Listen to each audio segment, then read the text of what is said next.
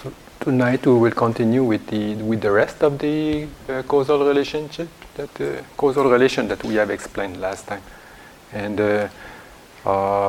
just a reminder also that it is said, in the commentary of the first book on Abhidhamma, the Attasalini, the commentary to the Dhamma Sangani, that when the Buddha contemplated these 24 conditions, or when he contemplated these causal relation under the Bodhi tree during the seventh week of his enlightenment, for about 1 week, 7 days and 7 nights, he was contemplating on these Dhamma, and it is said that 6 or 7 rays emanated from his body, big rays, because it was so deep of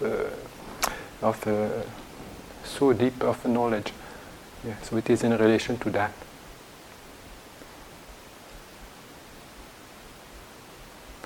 And also, I like to say that when it is explained now, we just survey very briefly, very briefly. And also the way I explain sometimes is maybe a little bit lacking of precision. But if you were to listen to the traditional way it is taught, for example, I was inquiring from this monk how he is teaching that in his monastery, because in the Burmese tradition it is very strong. And he said, when he is teaching it, at least 1 day for one pacheya. So then it's easier. So, and you see, but now we try to see the 24 causes and relation in one evening. So at least we can split in 2. But nevertheless, it can be complemented with a lot of explanations and a lot of details, and the way they relate it also, like the teachers who are really proficient in it, they live it, and also they learn it, by heart very well, and also by tradition. So when they tell it, it is very interesting. Like they put a lot of stories. But also he told me, and I agree, that if you are not interested in Abhidhamma, then it's the best way to fall asleep. So, if you have any sleeping problem, then you take a book of Abhidhamma and then right you go. So now we'll continue, and I don't know, we had left at the Upanishaya Pacheya, that is the strong supporting condition, relation. And then I try to explain it in general. And one thing that I had not completely mentioned is that a strong, supportive or dependent condition also is related to all the activities, that is the moral activity or the immoral or the neutral activities. That means any kind of consciousness by itself, whether it is kusala or abhyakata, neutral, it can lead also to 3 different types of results. That is a moral, like when we are doing good deeds, if we are observing the morality, for example, sila, or if we are practicing charity, and then meditation also. This is called kusala. So out of these moral deeds, then of course we can have the good results, and the good results can be expected from that. But also from the moral deeds, immoral results also can happen. That means if, for example, we are giving charity or doing good things, and then we are so proud of ourselves, and then we just get puffed up because of the good actions that we have done. Then the results are not so good, because we don't get the benefit of developing more kusala types of consciousness. And of course, the kusala also can lead to kusala. That is, if you are doing good deeds, then of course you will have you can have the good results. And also sometimes when you are doing good deeds, then you get also a type of just neutral type of resultant. Like also, like for another example regarding that is that when we are doing the meditation or jhana or some type of meditation, this is also kusala, and then the result can be also that we think that we are better than everybody because we have good concentration, and so that means the positive or the moral activity can lead to immoral results, but also to moral and also to neutral type of results. So the cause is the type of consciousness, and the results also is the type of consciousness. But the cause also here can be all kinds of objects, as we had seen before. That the Upanishad also, the causes that are supporting that are all kinds of objects, and also the future objects can be a supportive cause for the present arising. Like for example, when we are practicing the precepts, and then at the end we say idang me punyang nibbanasa pacaya utu. So this is a pacaya, nibbanasa pacaya utu. So we are wishing that the cause for nibbana be realized with the practice of our merit. So we see that the relation is involved into that wish.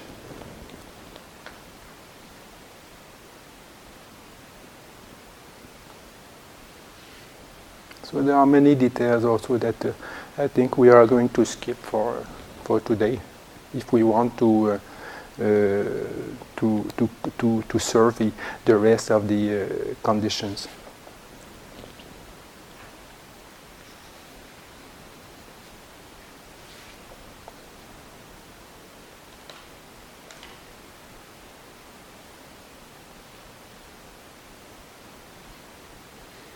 Also, like I had mentioned, that another type of strong supporting relation that is Upanishad. Pacaya was a relation of the good food, and then good climate, and good lodging, and also a good friend. So these things also are strong supportive conditions. But here they say that this type of strong supportive condition is explained by way of sutanta, not by way of abhidhamma.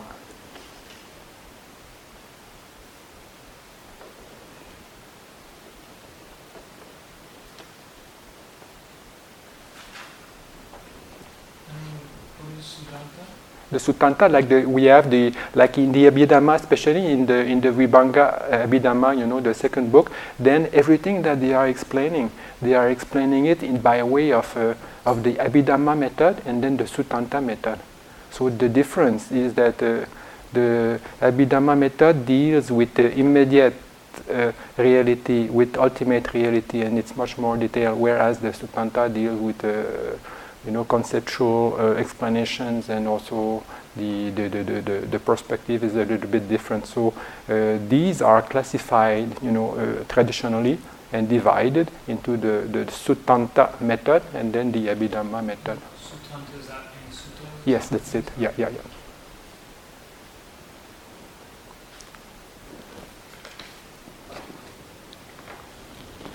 So now we will see the Pacaya number 10, Purejata Pacaya, or the relation of pre-existence. So, because when I tried to explain that to you, I took two sources for the references of translation. So now I have to deal with which one is going to be better. I think this one is quite clear. Means the prior arising here, also the relation of pre-existence, and Here, the pre-existent, that means something existed before. The causes is before the effect. And here it is divided in three classes of the pre-existence as an object, then the pre-existent. So the first one, is the basic pre-existence. That is the base or the door, and we will see. And then second one is the objective, that is the object is pre-existing, and the third one is the basic objective pre-existence. Or they translated the other way, I don't know, but now I will deal with only this translation.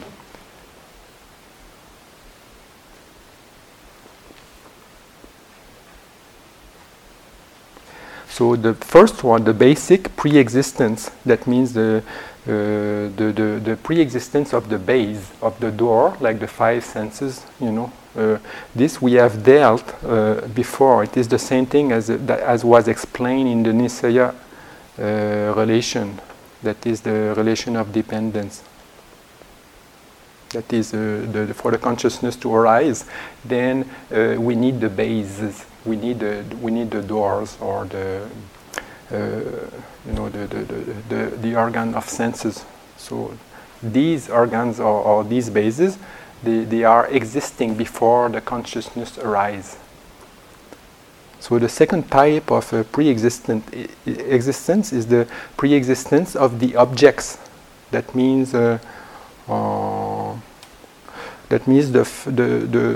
present five objects of visible form or sound and so forth are causally related, always by way of objective pre-existence, to those thoughts which are capable of taking part in the five-door processes. And here again, the simile of a violin. The sound of a violin only arises when it is played with a bow, and the sounding necessitates the pre-existence of both the violin strings and the violin bow. So also these thoughts, these dhammas, which take part in the five-door process, spring into being owing to the presentation of the five objects of sense at the five doors, which are no other than the five bases. So these doors and these objects, they are the causes, and then everything that is following, that is the mind door and the consciousness, that are arising after that. Then this is the effect. And these consciousness, they cannot arise without the pre-existence of the objects and the bases.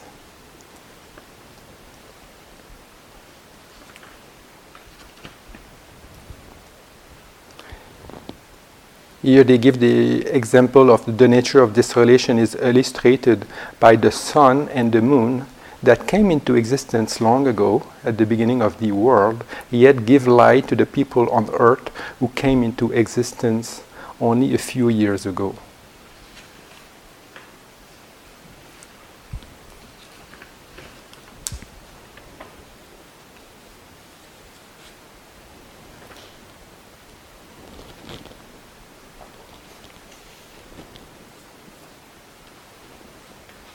So I think this is enough to cover the Purijata Paccaya. Then the number 11, Paccajata Paccaya, or the relation of post-existence. Excuse me, Mike. Yes. Question about what you mentioned the first one, base, second object. What was the third one? The third one was the third one was the. I think, it's like the first one is the basis, the basic pre-existence. After that you have the objective, the object pre-existence, and then the third one is and the basic objective pre-existence. That means the base and the object also arise together. So it's the combination of both, and the objects and the basis. As for the Paccajata relationship, Yes, I just compared the two translations so that you have a clear idea. You know, the two sheets actually that you had are quite good. Like, I think the summary that is given is very concise and very precise. So, for the Pachajata here, they say the posterior arising. And the example is A arises after B. So, it is arising after. And it is the example that it is difficult. No, it's difficult to conceive to some extent. That means here we will have the causes. We will have the cause that arise after the effect, and then it is related especially with like in the Abhidhamma theories, the duration of materiality.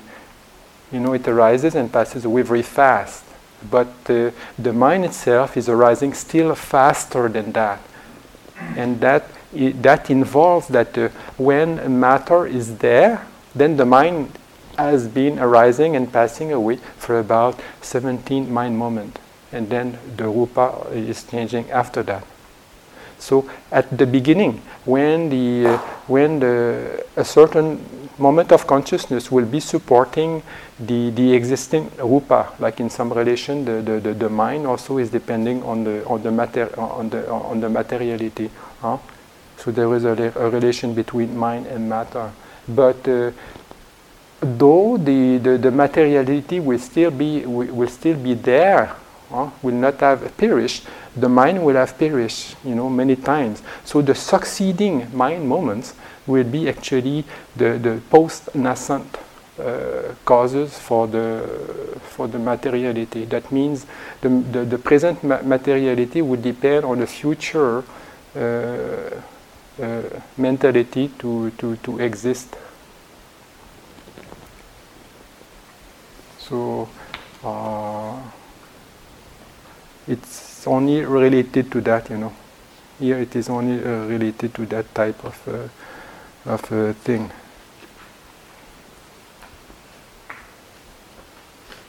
And traditionally also they give the example of the vultures. I didn't look into that, but it's possible the vultures, then apparently when they grow, the baby vulture, the parents, they don't feed them right away. I have not seen, but it's possible, So the parents, they never feed the baby vulture. So when they pick up the eggs and they break the eggs, then they are there, and then they don't have food. But they say in the commentary that because they are expecting food, in the future, then their body is growing. So some people. So some people question the validity of the explanation. But maybe in that same line, maybe we can think that, for example, if someone is sick, and then if the person knows a doctor, and then the person knows, tomorrow or in a few hours the doctor will come and give me medicine and I will be well. Already the person starts to be feeling well because there is a kind of confidence. So then in that case maybe we can say that the cause for the well-being, or the supportive cause of the well-being of the person has not yet arisen. Sometimes I was discussing that with a friend, and then he was very skeptical about all these things, and then he said, no, this is really impossible. The cause can never be after the effect. But recently a friend of us told that in science they have, there is a researcher, his name is Bem. If you want to have a little bit, entertainment later, you can search about his theory, and also his, all the investment he is putting in that direction. And his big hypothesis that he is working on is that causes can happen in the future. The causes for the present effect can also have not yet happened. So he is proving with many ways he tries to convince, us of his hypothesis by way of psychic demonstration, not psychic demonstration, but the psychic phenomenon that things that have not yet happened can also influence what is happening to us now. And I think that his theory also tries to find some parallel in physics. But in general, science is so demanding, and also science wants so much of precision that his theory seems to be, according to the specialist, it seems to be quite controversial and far away from being proven. But nevertheless, the fact that a very intelligent scientist is trying to come with that theory means that, it should not be discarded right away. But anyway, the Buddha, in the Buddhism, it's something that is assumed. So you can think about it, but here it is the number 11 relation.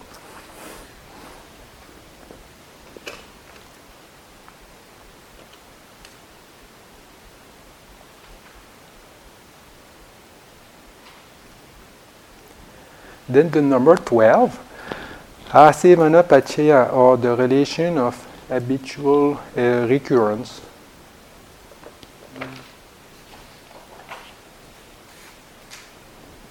Yes, I think this is the best translation. The other one is repetition with increased strength, but habitual recurrence is quite descriptive of this relation.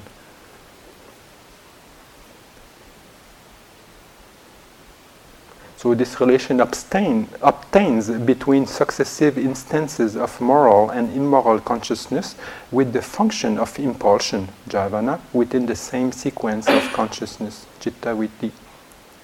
In the sensual sphere, kamaloka, the same type of consciousness usually occurs 7 times in this function. Each successive consciousness is a repetition of the preceding one with added momentum in its function of enjoying the object. The nature of the relation is illustrated by the repeated reading of a book.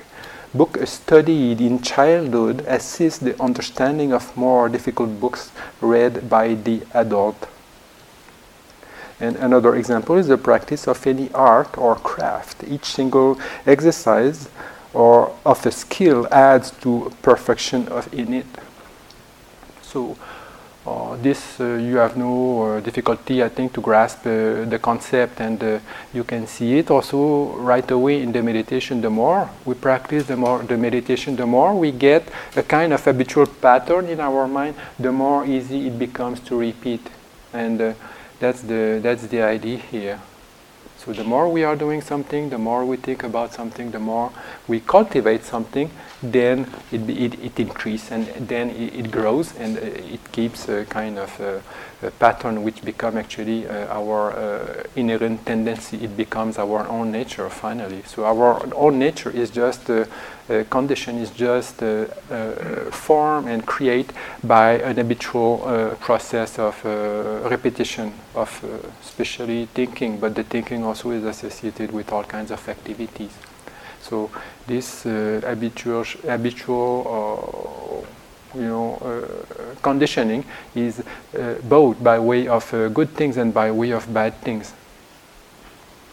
And this is important in the Dhamma, whether it is Abhidhamma or Suttanta, and we can see that in many suttas that they say, now regarding the Bojjhanga or regarding the Paramis or regarding anything that is good, the injunction there is, now you have to cultivate these things. You have to bhavana, bhaviti, bhavitabba. That means you have to cultivate these good qualities, and also asivitabba. You have to develop them.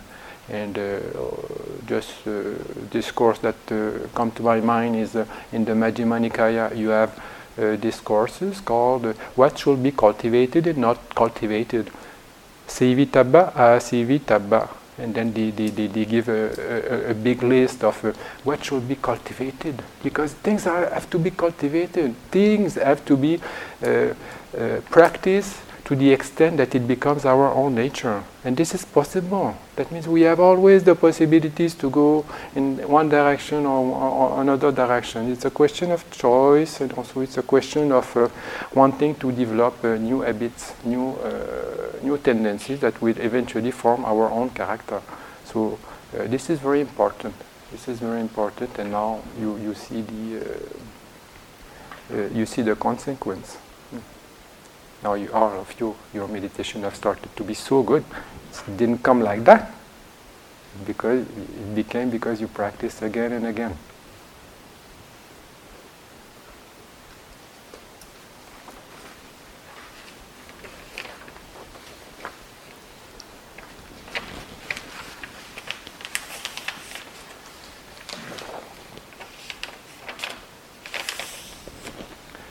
Then another relation is the number 13, Kamma Pachaya, or the relationship of Kamma. So here we have two types of relation here.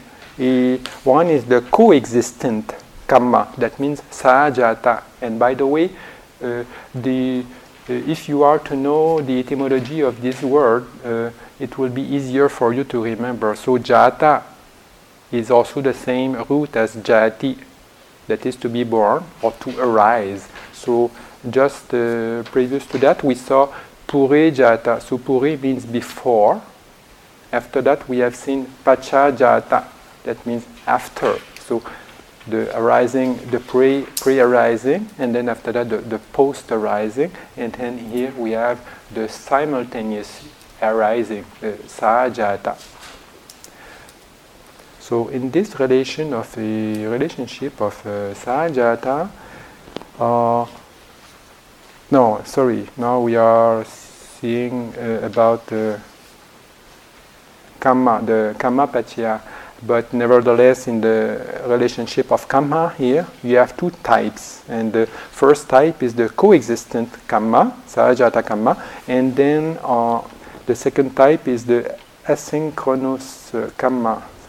I think in Nanak Kanika, I forgot the translation of this one. Nanak Kanika Kamma. Anyway, we are going to explain it.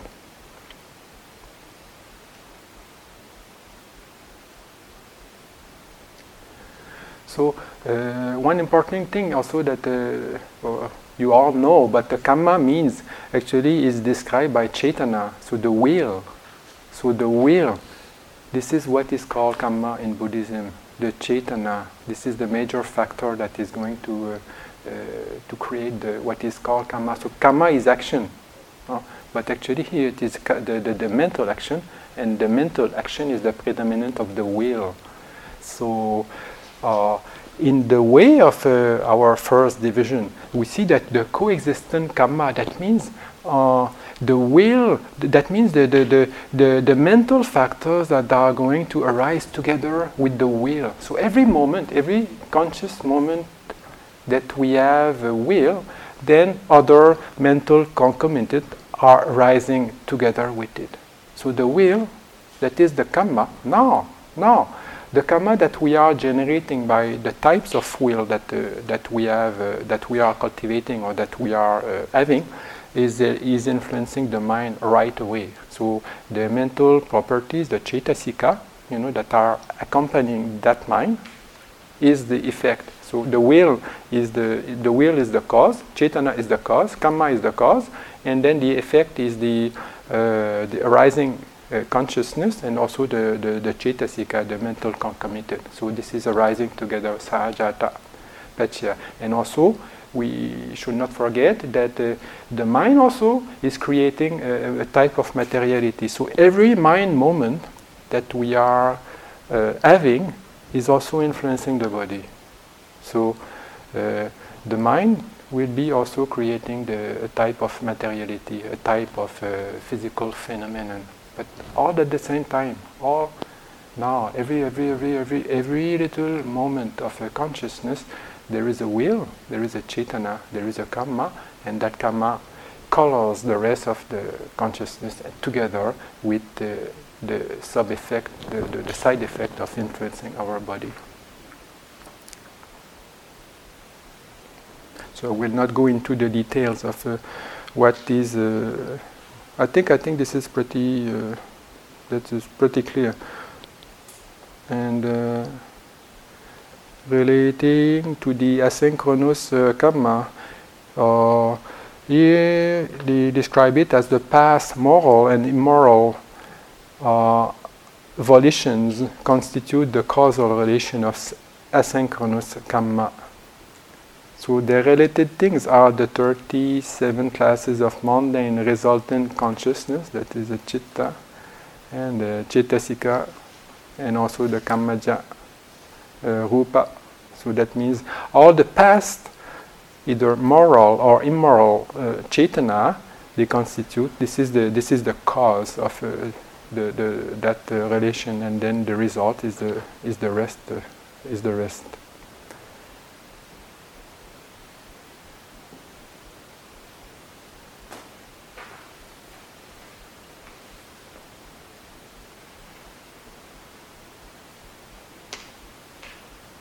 So again, to repeat, just here they say, or to define what is karma, or to define it in another way, karma is that by which creatures do or act.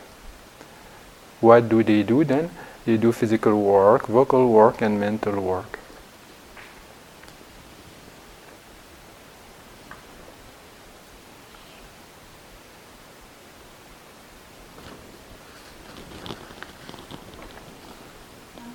Yes? Just a clarification that all of this list is about causal relationship. Yes. Right? Yes. And my understanding then also is that karma is about causal relationship. Yes. The law of karma. Yes. So is this overall the entire list in a certain way talking about that? Talking about cause and effect. Karma. Oh, So we have yeah. number 13 that talks about karma as a mode of relating, but aren't all of these causal? Because this entire list is a causal relationship. Right? Yes, but karma does not mean necessarily a causal relationship. Like there is a causal relationship of karma. So here, karma, we define karma as the volition. So volition is implying many other things, and then this is the other things that also we are trying to explain. And karma is not the result. So the next one is going to be the result, the vipaka. So karma is the principal cause. So we are taking the major cause of a relation to explain how it relates to the other mental factors, how it relates to the other types of consciousness, and what are the effects. So it's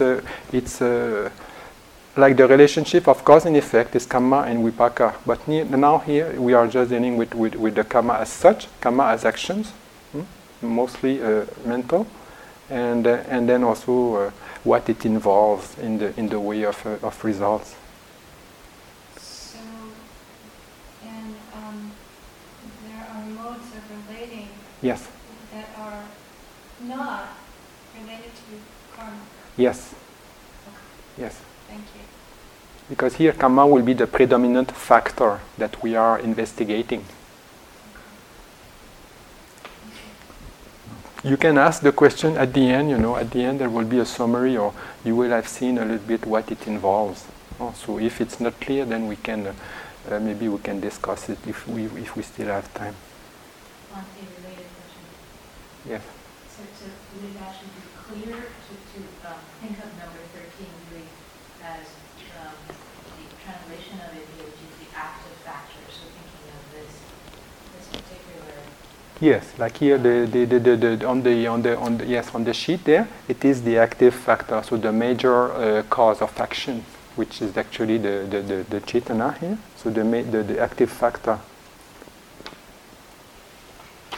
Like on these sheets, where the 24 are defined, then they explain about, okay, now what are we dealing specifically, isn't it? Right, Huh? so I'm not thinking of it as the law, so the word karma, because it invokes, I think in the Western mind, it invokes the whole law, Yes. karma and everything, so maybe thinking of this particular factor Yes. as the active factor. Yes. So the active factor, as we have just described, also is involved in every moment. It does not involve the result. The result is the next condition. So karma is just the fact of doing things. Karma is just pure action. It does not speak about the result. The result is the cause. The result is the effect, and then the effect, as we have seen, is the following side effect on the mind and also on the physical properties and everything that follows, conditioned by that volition, conditioned by these actions.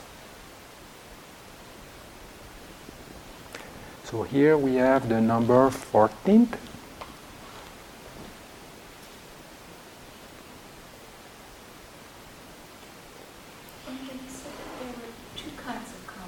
Yeah, sorry, I am going too fast, or I am skipping things, and then I wanted to say, actually, I was going to explain the second type of kamma, and I lost my thread, so I will find it soon. Huh? The second one, like now we spoke about the coexistent type of kamma, and then the Sayajata kamma. So the second one is the nanakkanikang. Nanakkanika, that is it's a kamma that it's a thing, differing in point of time from its effect. So the effect, like in the Sayajata, the effect is arising at the same time. So everything is combined in one moment. It is co-arising. So when there is the Chaitana, then at the same time, the effect is on the mind. At the same time, the mind also is affecting the physical conditions, just in one moment. So it is co-arising. This is the first classification. The second classification is the thing is differing in point of time from its effect. So that means there is an action, and then the effect is going to come later. So what has come now is because of something that has been done previously. So that's why asynchronous volition is a volition that differs in point of time from its effects. So anakanika kammapachya is a causal relation standing to its effects by way of asynchronous kamma.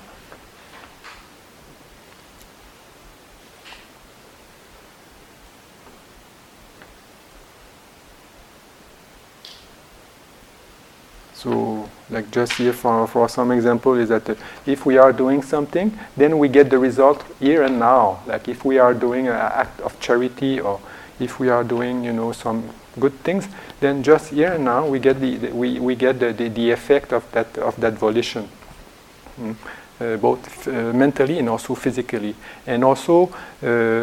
The other effect also that will come also later is that if we are doing things, then also in the future it's going to bring some results.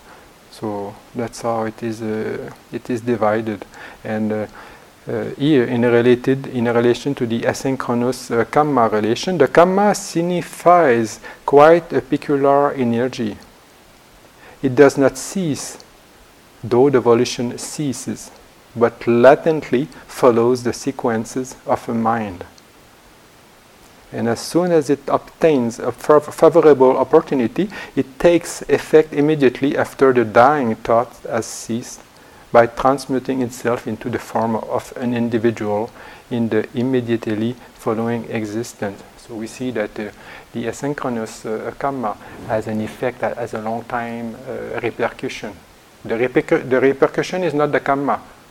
The repercussion is the vipaka. The repercussion is the effect. But the effect that is happening in the future is due to the asynchronous kamma. Is due to the previous type of volition. So what we are now is the result of what we have done in the future. It has a lot of influence. So That's how we see the two the two divisions of the karma relation. Is it clear enough? Yeah. So then the following one will be the vipaka. Yes. The number 14.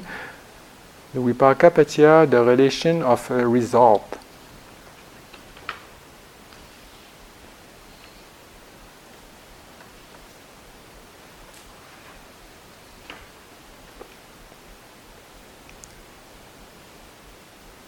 So here they give classifications of what is spoken about, in relation to the result. That is the 36 classes of resultant consciousness and all the cetasika. These are the effects, and also the material quality born of karma at the time of conception, and those produced by the resultant consciousness during the life.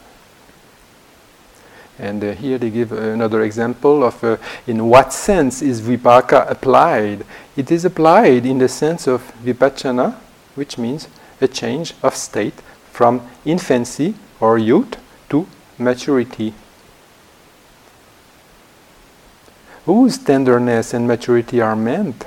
What is meant of the former is the infancy of the past volition, which is known as asynchronous karma. By maturity also is meant the maturity of the same karma.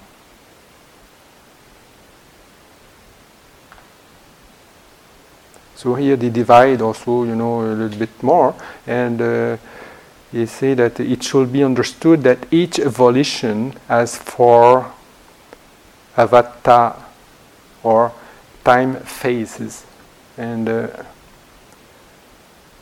the first one is the Chetana Vatta, that is the genesis of volition. The second one is the Kamma Vatta, or the continuance of volition. And the third one is Nimitta Vatta, or the representation of volition.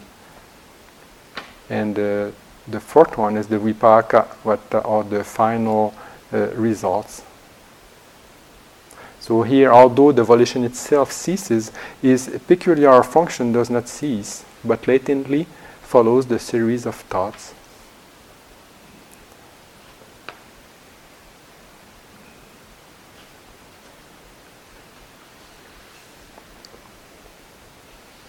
So also they give the example of these types of actions. Their potential still remain in our mind, and sometimes they can come back as an effect, and especially at the time of at the last moment of our life. Then strong karma that we have done, strong actions that we have performed during our life may come back to memory by way of images, or by way of signs, or by way of all kinds of, not all kinds, but a few representations are going to be manifested themselves at the moment of the death. So this is called also the vipaka, the relation of result. But actually, the vipaka itself, the tradition illustrates the character of this relation with the additional coolness felt by a man who already sits in the shade and is furthermore fanned by a cool breeze. That means whatever is the result of what we have done, that means we don't have to work anymore to get it. It just comes by itself. So the absence of active volition or active the absence of active will or desire or anything is absence. It is just the result. It is just the result of the previous actions.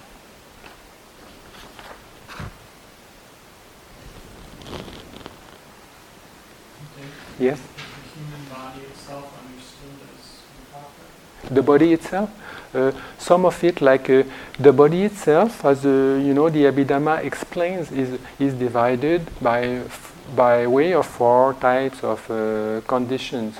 Also, if we are eating food, we will see that in the following one. So the food itself is a condition. So what we are eating, we become what we eat in a way.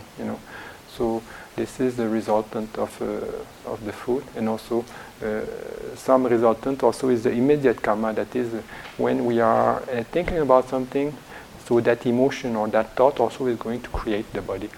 And also the temperature that we have inside our body, and the temperature from the outside environment also is influencing the quality of the material body, and also the karma. So the actions we have done previously, also in this life, but also the actions that we have done in previous life, have their effect on the body. That's why, although we are all different because of genetic inheritance, there is also the difference that is affecting our character and also complexion because of the past actions that we have done in a previous life. And also this is why they say that if we look at the baby, the newborn children, their faces are not the same. Their faces are not the same. So they say, no, why some babies when they are born they are just like coming out of hell, So they say that because of the previous life, then when the child is born, then still the memories or still the impact of the previous life that he had can be seen in the expression of the face. And also, if there is some babies are born, although the birth itself is difficult, some babies they are born and they are just smiling right away, and all the time they have a happy face. So what is the difference? It's not only because the mother has eaten good food and things like this. There may be other causes. So the karma, in that way, karma also is influencing the physical aspect. Yes. Ante, if I remember correctly, some of the mind moments are the contact. Yes. Yeah. So for example, the inverting, I believe. Yes. Yeah. But, Yeah. Yes. The eye the consciousness, the five senses, and some are the vipaka. Yeah. I thought the eye consciousness actually wasn't the one that comes after because it has. So could you expand on that? Why some of the moments are vipaka and some of them are not? How does it fit in?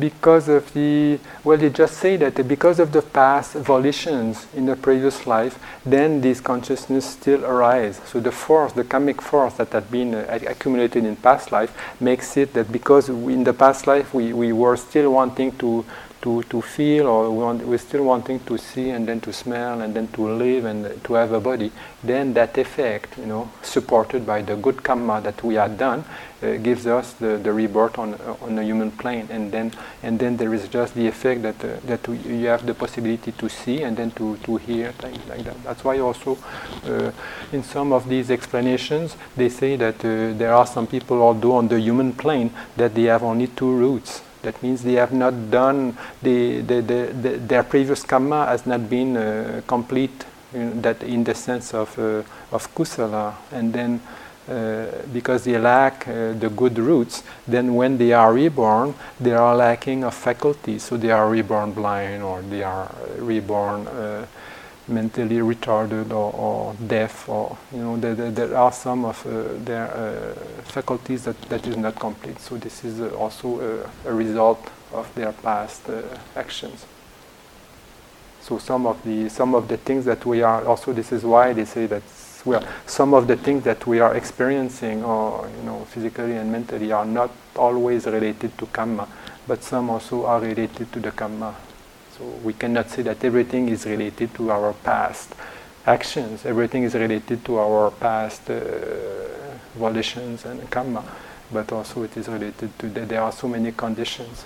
And one of them is the karma. So if we want to go into a little bit more detail, and I think it would take too much time, we will have to postpone again the rest of the explanations, or unless I keep you here until 10 o'clock. But I don't think you are willing to sit that long.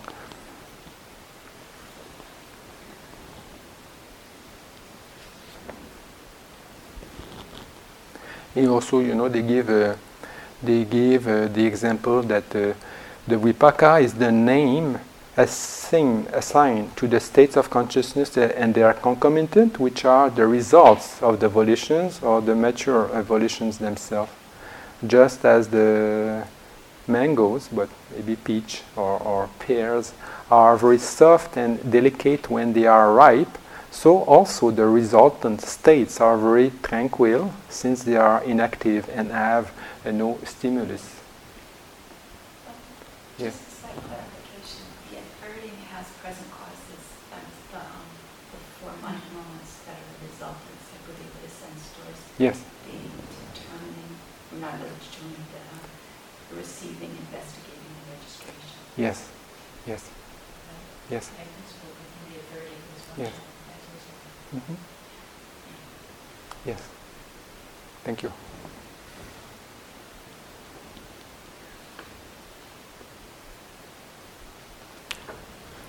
So now the number 15, the relation of food, or the relation of causes, or ahara pachya. So here they say sustenance. One translation of ahara is sustenance.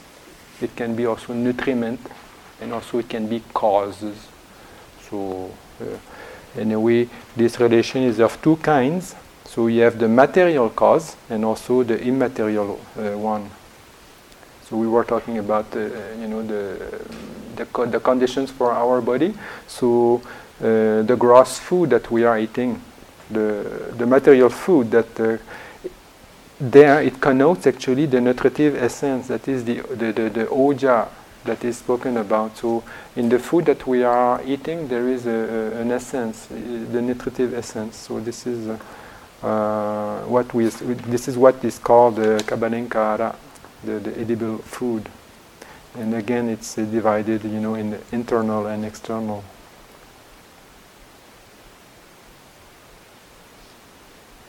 So this supply of material food is influencing also the body. Whatever it is, the body that is motivated, that is conditioned by the mind, or from the four causes that we have just seen. So these four causes, these four material conditions of kamma, utu, hara, and chitta, the four causes for the body, they are supported by the quality of nutriment. They are supported by the quality of oja. So by eating food, then we are extracting some vitality, and this nutritive aspect of vitality is supporting the physical body. So this is one type of food relation. This is one type of sustenance, ahara pachya. And then the other three types of relation here, it is relating to the mind. So that's interesting, because it can be translated as immaterial food. So that means we are feeding our mind with things. So that relation also is classified as ahara pachya. And here we have the three kinds of ahara pachya related to the mind. That means we have the contact, passa. So every contact at the sense doors, and at the mind door, that's a stimuli. This is also a support condition for the other mental states. Then we have every type of volitional activity of the mind. That means mano sanchetana.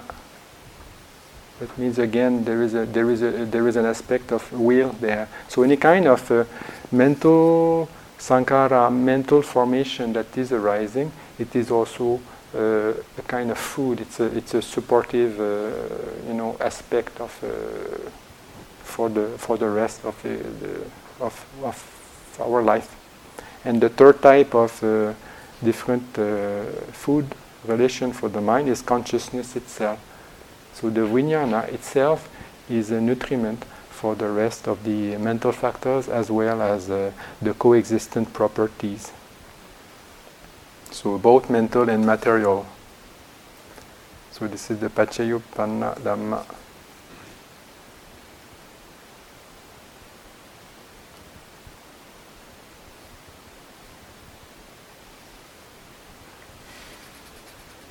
So here, that relation is a power of support that is predominant here. So in the way that it is supporting, it has become a predominant factor.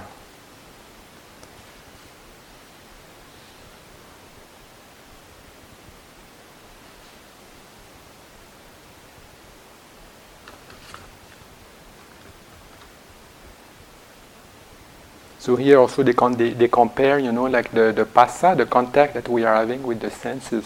They compare that we are extracting some essence from these objects.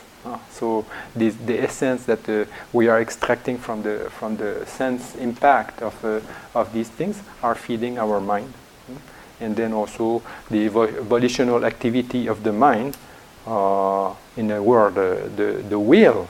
It's also an iterative aspect, and this will furnish us with the courage for the execution of these words and thoughts. And consciousness also is a supporting condition, in as much as it predominates in all the thinking about an object. So these three immaterial foods, in supplying nourishment to the coexistent mentals, also affect the coexistent and material. So in the same way that whatever the mind is active about, then also it has an influence on the body. So also here there is a big amount of detail about to watch what precisely it is explaining or it is describing, and I think we will pass unless you want some clarification. So it's clear, no? We have four types of ahara paccaya here. Then the causal relation number 16, ahara, indriya paccaya, or the relation of control. Or here they say, control in both cases. So the relation of control, indriya paccaya, it is also of three kinds. That means coexistence, sahajata, pre-existence, purijata, and the physical life itself, jivitindriya. So these causal dhamma, the paccaya dhamma, that means the control or the faculty of control, it's of the first kind, that means sahajata, that is born, that is coexistent with other faculties. It is, you have 15 coexistence indriya. So it is indriya. You see, like we have seen also that the definition of indriya came from the word indra. So the indra is the Lord, and in some religions the Lord is called indra. So in the same way, what is an indriya is what is acting as a ruling agent, in our mind and in our body. And here the subdivision of these indriya are 15, and basically it is the psychic life, the consciousness, the pleasure, pain, joy, grief, hedonic indifference, faith, energy, mindfulness, concentration, wisdom, and the thought, I shall come to know the unknown, and the thought, I know, and the thought, I have known. So these are the 15 type of causal indriya, and then the effect, the Paccayuppanna Dhamma, they are the coexistent properties, both mental and material. That means the faculties also, they compare that, like we have seen that adipati, before the one of the relation was the relation of adipati paccaya. So adipati means overlord. So it was the condition of predominance. So in that case, there was a factor that was predominant. and then it will overlord everything. And then, as you remember, you had the one of the Chanda, Virya, and the Chitta and Vimamsa. So these were the kind of overpowering mental factors that will have a complete influence on the whole structure. But here, the Indriya, they are like government officials. That means they can depend on one governor, they can depend on one king or one chief, but nevertheless they can also be active in their own field at the same time. So they can also cooperate. So it doesn't mean they are just monopolizing. It doesn't mean that they have the power of predominance. So here, for example, so this is for the 15 first class. So they are coexistence. So for the second class, we have just the organs themselves. The bases. The base of the eye, the ear, the nose, and the tongue, and the body, and then the effect of that is the five senses together with their concomitant. And also it was these five bases, the five sense bases, they are also classified in the way of Purijata. That means they are existing before the arising of the effect. They are existing before the arising of the connected consciousness. So before we have the eye consciousness, then the eye base has to be there. And like that with the five, with the other four consciousness. And then the third one is the Jivitindriya. So this is just, there is only one in that class, and it is just the life, the physical life itself.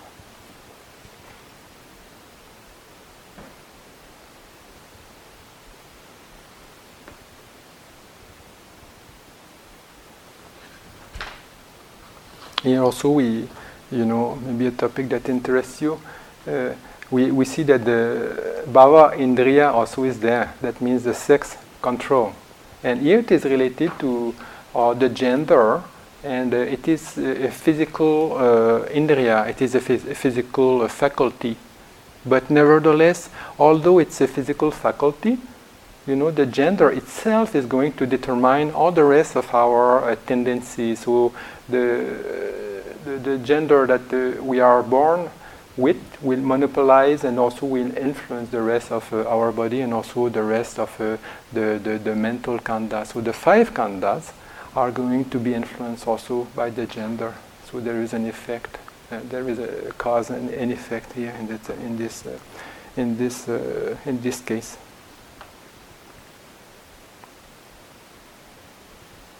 So they are controlling faculties, they are controlling function. That means because of their structure, then they can control also the rest of, not the rest, but a big deal of our constitution.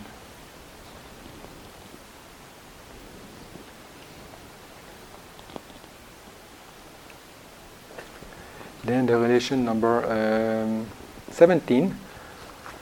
It is jhana pachya, or the relation of absorptive attention. That means jhana, you all know what it is. But here, actually, well, I will go with the description. But the example is of a man on a treetop or a mountain who himself sees the things at a far distance and also describes them to others on the low ground.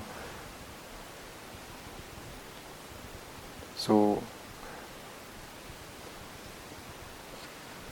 the definition of jhana also means that it pays very close attention to the object, thus it is called a jhana.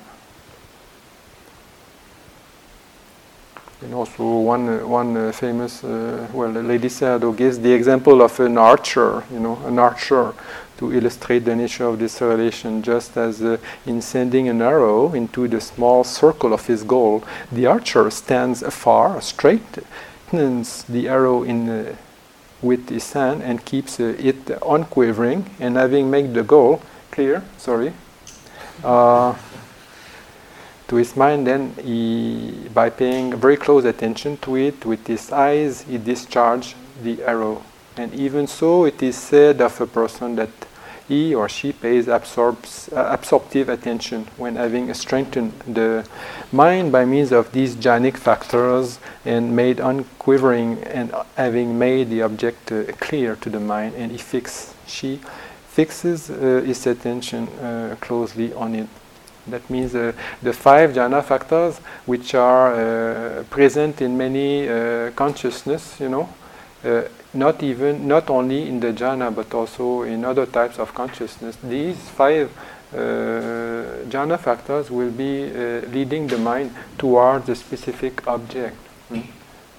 So it doesn't mean that it's the jhana of samatha, or it can be also the jhana of samatha or the jhana of vipassana, but actually it can happen also with a very intense moment of attention.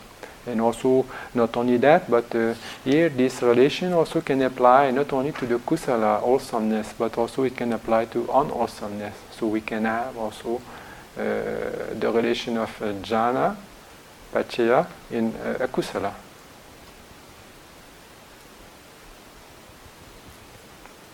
So the jhana factors, they are the cause, and then the effect also will be associated with other types of consciousness. They support the arising of their associated mental principles of consciousness, generated matter, and kamma generated matter at rebirth by the jhana paccaya. So this is also going to influence the process of rebirth.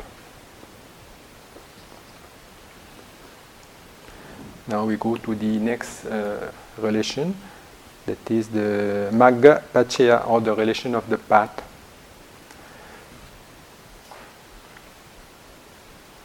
So here the paccaya dhamma, or the 12, the path constituent, are they are the active dhamma in this relation of magga, and they are right view, right aspiration, right speech, right action, right livelihood, right endeavor, right mindfulness, and right concentration. But also we have wrong views, wrong aspiration, wrong endeavor, and wrong concentration.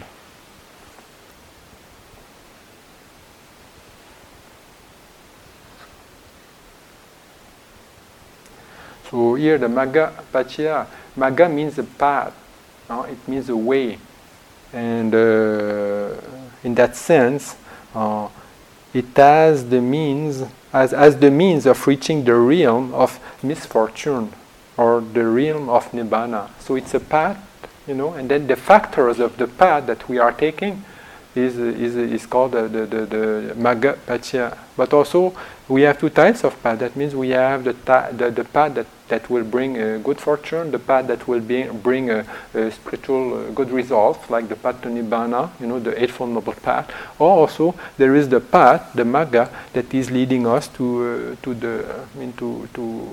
misfortune and misery, and the path to a lower type of realm. So in this case, it can also be classified as the magga paccaya.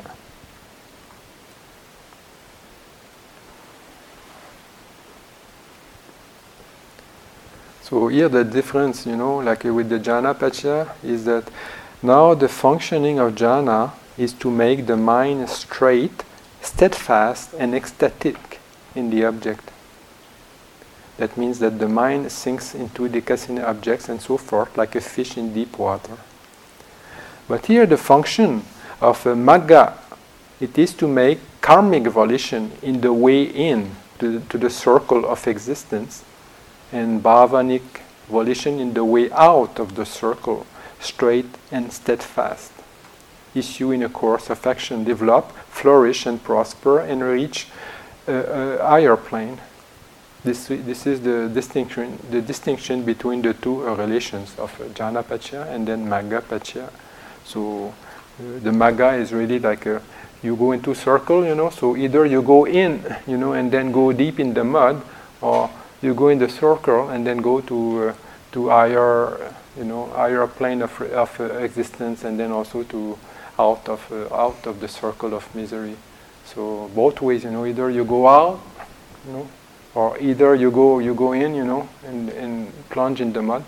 Both ways are called Magga Pachya. That means the path factor.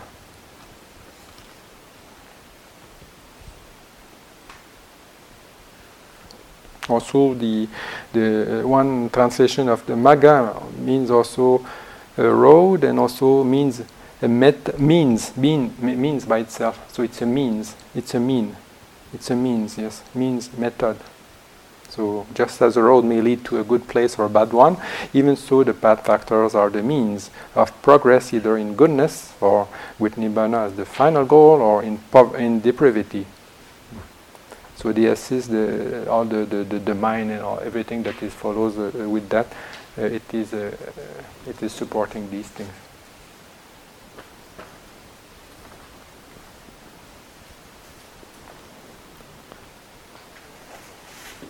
Now I think if we are just patient, I think very soon we will be over.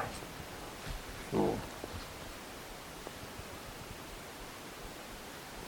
here also they say that that even within the brief period occupied by one bodily posture, it is spoken as Bhumantara Patta. That means the path of becoming, or the path of the plane of existence. So even now we are having the path factors are there. So either for the good thing or for the bad things. So that's interesting.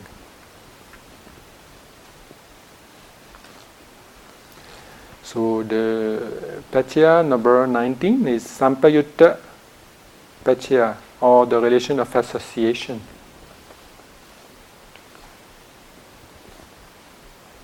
So the simple explanation is A is associated with B. So the relation of association obtains between coexistent mental principles. And that means that also here that relation of Sampayutta Pachya relates only to the four mental factors, four mental aggregate, that is four Namakanda. Only that, only these things are concern this type of relation. That means these four Namakanda arise together, first. Second, they cease together. Third, they have the same base, Vatu. And fourth, they have the same object, Aramana. So this brings about such perfect blending that it is impossible to say where one ends and when the other begins. So the association of mental principles may be compared to a chemical solution where the blending of solvent and solid is so perfect and the original solid dissolved is no longer apparent as a separate substance. So the traditional illustration of the character of this relation is given with the perfect blending of the four ingredients of oil, honey, ghee, and liquid molasses, what is called chatumadu in Asia. That this is a type of medicine, or it's a type of mixture of four sweets that are given to people who are observing the 8 precepts, and they can have that as an energy, natural energy supplement. And when it is done, they mix, the butter, and then the ghee, and the molasses, and then the honey. And then when it is mixed together, apparently, not apparently, but it just becomes to be one substance. So they are coexistent.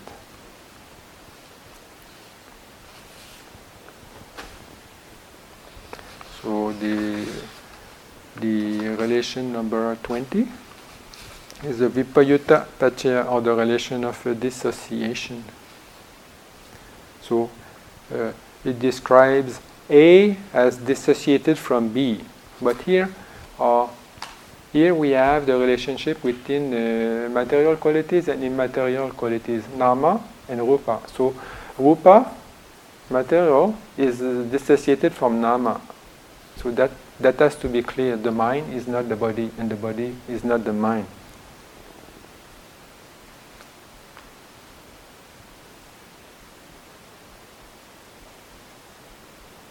So here they also compare that to chemical solution, and they said it differs from the relation of association that we have just seen, sampayutta, as the chemical solution differs from a suspension. I don't know what this is, but anyway, for those who are chemical knowledgeable. It's like oil and water. Ah, okay. So it cannot be mixed. Okay. Thank you. So mind and matter may occur closely together. They may mix, but they do not blend into each other. So also their dissociation is traditionally illustrated by the 6 varieties of taste: sour, the 6 tastes, sour, sweet, salty, bitter, and hot, like chilies, and astringent. So even if food of these various tastes is mixed in the same dish, their tastes do not assimilate, but they remain separately cognizable.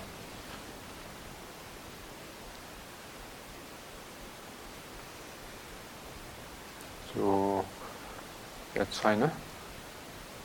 Then the relation number 21. Is called Atipachya, or the relation of presence. That is, A and B are both present. The relation of presence obtains between all principles which exist in the same instance of time. Since the nature of this relation is so very general, it occurs side by side with most of other relations. Only 6 relations and part of a 7 do not combine with it. So also here they compare that with the Mount Meru, the big mountain in India that is used in all cosmological representation. So here they say that the Mount Meru and the white earth. So the presence of the Mount Meru and the white earth, which assists the rising of all trees and other plants. So because of the presence of something, then the other things also are going to be existing. So I think we can easily find other similes of the necessity of having something present in order to have something else existing. So whatever is existing, depending on something that is present, this is the effect, and this is the relation of presence. E and B are both present. That is, the cause and the effect are present.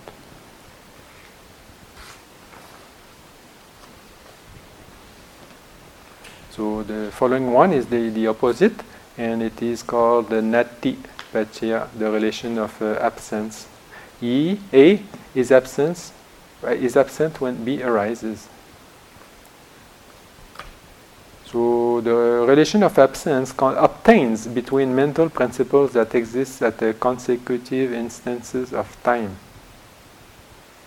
So its details are the same as for the relation of precedence, parijata, immediate precedence, and the departure, anantara, samanantara, and vigata pachya. So it particularly emphasizes the fact that the complete absence of the preceding principle is a condition necessary for the arising of the succeeding principle. So the relation is traditionally illustrated by the absence of light as a necessary condition for the arising of darkness. So that's pretty clear. Then the relation number 23, Vigata Pachya, the relation of departure. So A has departed when B arises. So this relation resembles the former in all respects except its name. So only the name is different. But actually there are slight, the slight definition is it can be seen with the etymology. So absent principle are those which have just departed. So we, gata. So we means not there, and gata means departed. No, vi means not. No, it means together. It doesn't mean together. I forgot what is that. But anyway, huh? Separate. Yes, but here we gata. So the all together the word means departed. We yes. Okay. Gata means to come. So vi gata, that means it is not come, or it has departed. It has not come. Yes, you are right. Yes, I had forgotten. So it is traditionally illustrated by the departure of sunlight, which causes the appearance of moonlight and the stars. And so you see, the closer we come to the end, the easier it becomes. So this is asivana pachiya of habitual thing, So very soon you will be very proficient in all the 24 relations. And the 24th relation is actually very similar to the other one, and it's called avigata pachiya, the relation of non-departure.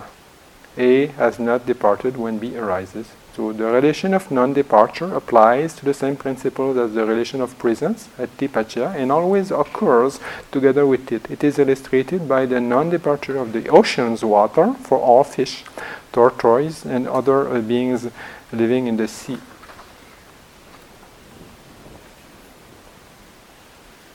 So let us complete about this. And this is just, as I was saying, as the text says, this is just the basic structure. This is just the name and very, very basic explanations of these relations. And then when we are analyzing whatever phenomenon we want to, then we do different kinds of combination with these different relations. So if you want to develop, or if you are using, some of these material to analyze your meditation practice, then you can see how everything can be related with each other. But also, if you have time and if you are interested to learn the Pali, it makes it very easy. Then when you come to these textual explanations, then it's also easier. Just to remember the basic Pali terms. And here, here the lady Sayadaw, of which I have been also referring, is giving the example, to make it very clear, to make it simple. He says that, for example, somebody like a farmer or anyone who is motivated by greed. So the lobha, or the motivation and the interest to get some results, this is the greed and the desire. So because of that, the greed, then the person is working very hard in the field, or is working very hard in some type of work. And because of the greed also, the result also is coming, that is, he starts to be affluent, he starts to have properties and money and goods, and then based also on the greed, then he supports a family, and then also he is doing good things, and then because of these good actions, then also you get very good results in the future. So in this illustration, all the mental and material states coexisting with greed are called the direct effects. So here we have direct effects of the greed. So apart from these, all the outcomes, results, and rewards, which are to be enjoyed later on in his future existence, they are called the indirect effect.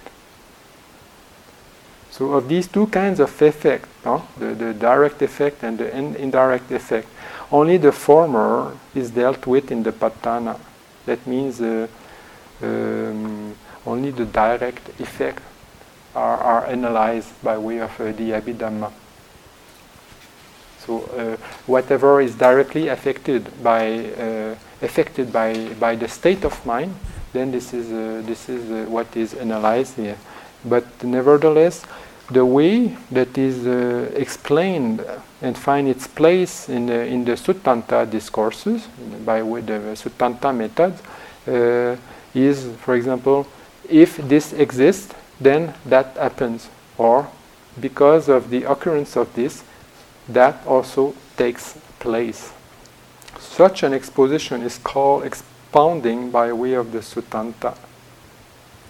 In fact, the three states of greed, hatred, and ignorance are called the Hetu, or conditions, because they are the roots whence spring the defilements of the whole animate world, of the whole inanimate world, and of the world of space. The three other opposite states, that is Alopa, Adosa, and Amoha, are also called Hetu, or conditions, since they are the roots whence springs purification. So in the same manner, the remainder of the Patana relations are to be understood in their various senses. Thus, must we understand that all the things that happen, occur, take place, or produce changes are solely the direct and indirect effects, results, outcomes, or products of these 24 Patana relations or causes. So the last word here is to quote, something that you know from the many texts, and then it is Yo paticca samupadang passati so dhammang passati. He who sees causality sees Dhamma. So it's very simple. Just to say again, just to remind us that the principle and a very fundamental principle of the Dhamma is to understand causality. And as a conclusion, also, like we are talking about the roots and everything, so a forest is a collection of trees, and then if we want a healthy forest, then we need to care of every tree. So by understanding many aspects of causality, we can learn other factors and conditions that will make us healthy individuals and thus build up a healthy society. Whatever is our aim, then by understanding the causes and conditions, it will help us to get to our ambitions or aim or wish or intentions or understanding. So I think this is enough. Huh?